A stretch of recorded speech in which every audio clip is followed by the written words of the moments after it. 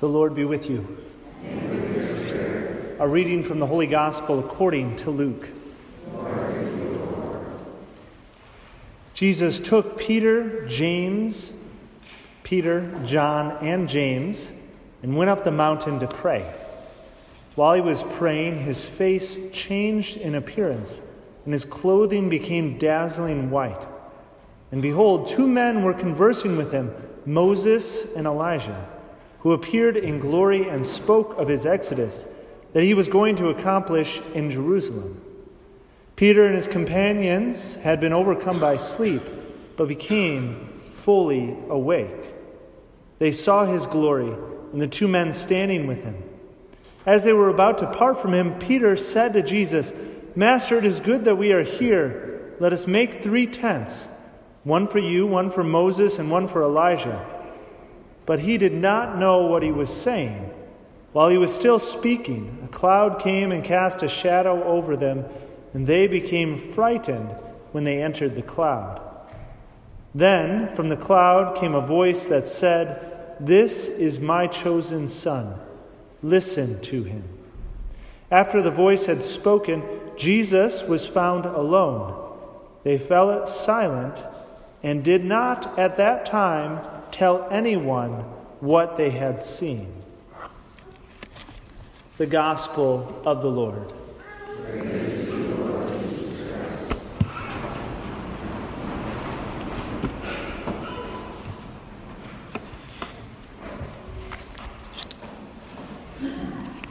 Today we have two great stories about kind of epiphanies.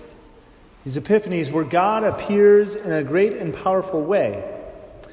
But there's something else that comes with these stories, is there's a particularity about them.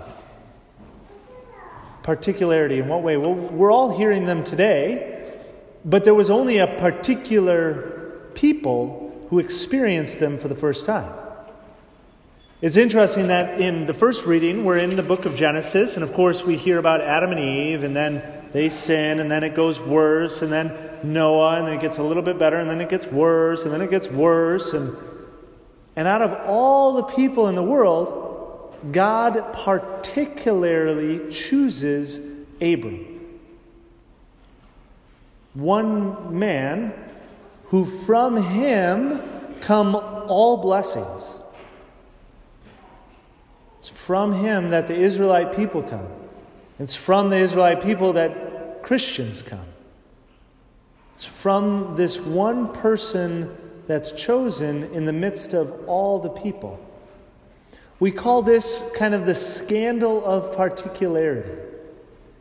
Why didn't God choose everyone in that moment, right? Why didn't he choose to interact with everybody in the same way, in the same time, with the same interactions?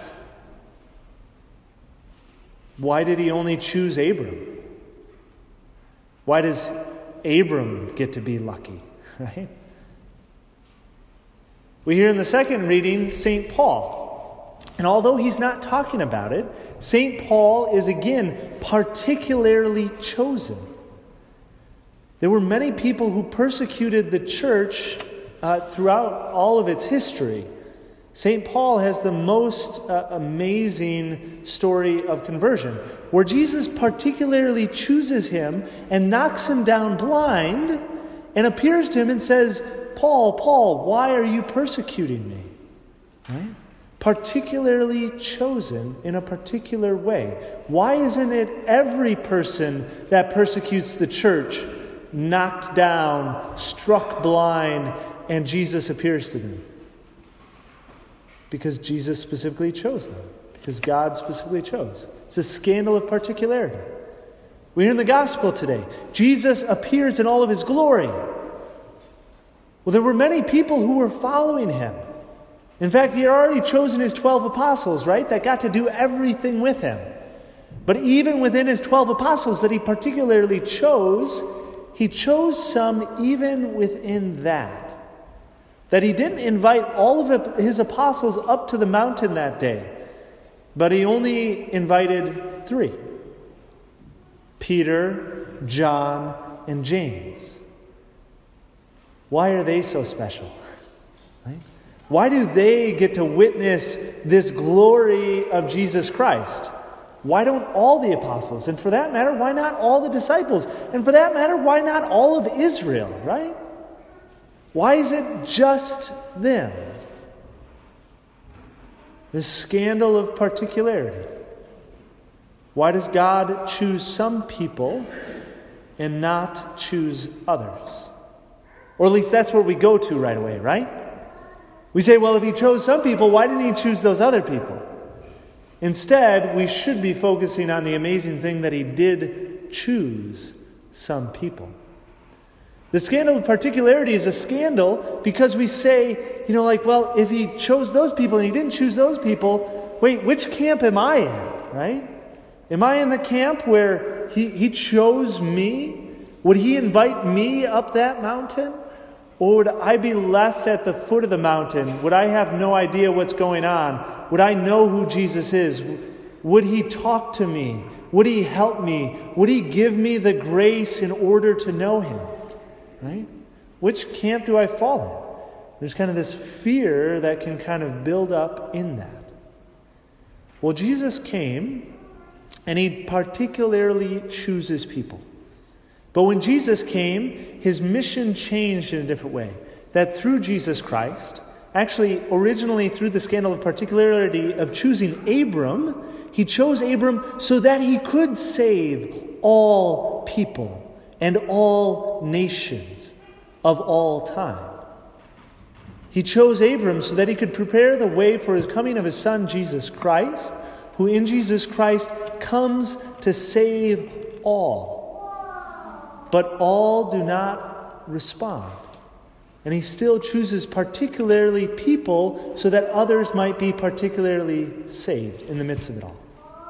We ourselves here, as we are sitting here, don't have to wonder whether God has chosen us. We were chosen particularly in our baptism. One of the beautiful things about the coming of Jesus Christ and the sacraments that he instituted within the church and that we continue to celebrate 2,000 years later is that we don't have to wonder. Right?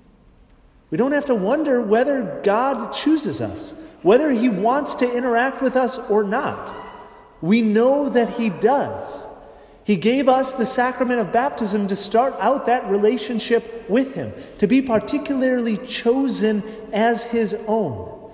He gives us Scripture so that we might always have a way of referencing and listening to Jesus Christ, right? Listen to my beloved Son. We're able to listen to him at all times, not just on that mountain 2,000 years ago, but every single time we open up the Bible, every single time that we come to Mass and hear Scripture, we can hear Jesus Christ who speaks to us. He particularly chooses us in this concrete and incarnational way. But we also want to be careful not to make it too concrete or incarnational, because we can at certain times kind of make God into a box, right? Well, if I do this exactly right, almost superstition, right? If I do this exactly right, then God will do this, right? God has bound himself to the sacraments. He makes that if you're baptized in a valid way, that he does choose you, that grace really truly comes. But he also works outside of the sacraments. And he doesn't bind himself in other ways. One of the kind of images that kind of makes God, not so easy to kind of put into a box that I found very interesting was the first reading and all of the appearances of God. That God walks through the animals today in the first reading as it's very strange, as a smoking fire pot, whatever that looks like, right? Smoke coming out of a fire pot and a flaming torch. Now think about that. Smoke, right? Can you really contain smoke? No. Can you contain fire? No. What's some of the other things that God appears as? He appears as a flaming bush to Moses. He appears as a pillar of fire to the Israelite people, guiding them out of Exodus. There's kind of this mystery about him. That even though that with Jesus Christ he comes concretely, we realize that not everything is just in the image of Jesus Christ. That there was more to Jesus Christ than just what we saw in the human form, even though that he came in the human form so that we can concretely see him. In the same way with the Eucharist in some way.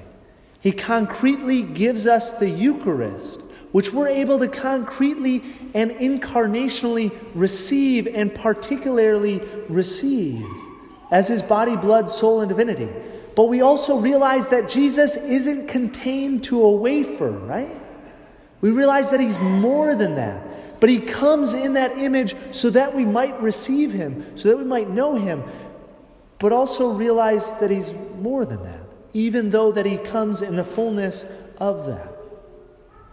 It's the scandal of particularity that we say that within baptism he chooses us. It's a scandal of particularity, and it's a scandal that we say that Jesus Christ truly takes on flesh in the Eucharist. It's a scandal of particularity that Abraham was chosen so long ago. It's a scandal of particularity that we say that we ourselves are chosen. We are a chosen people. But yet, we don't always live that out, right?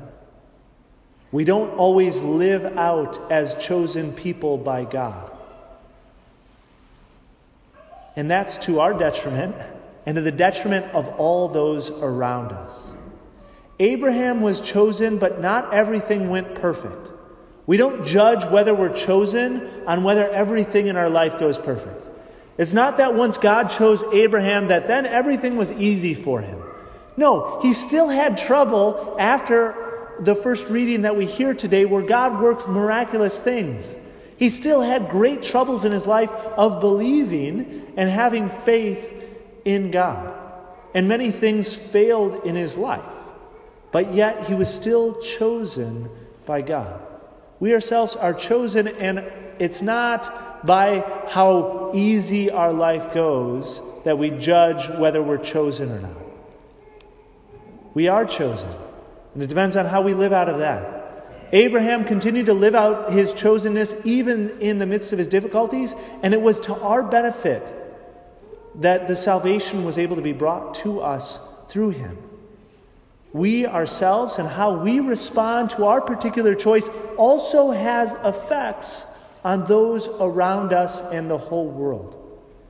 May we come here as a people who are chosen not selfishly, not just as a scandal for the rest of the world, but in fact the salvation for the whole world. May we bring what we see here today, what we experience with Jesus Christ, and bring it out and tell the whole world. And let not the scandal of particularity rest on this particularity of just remaining here with ourselves, but let it be a joy to the whole world as we bring out the message that God does love us, that he has chosen us, that he does speak to us and want us to be with him.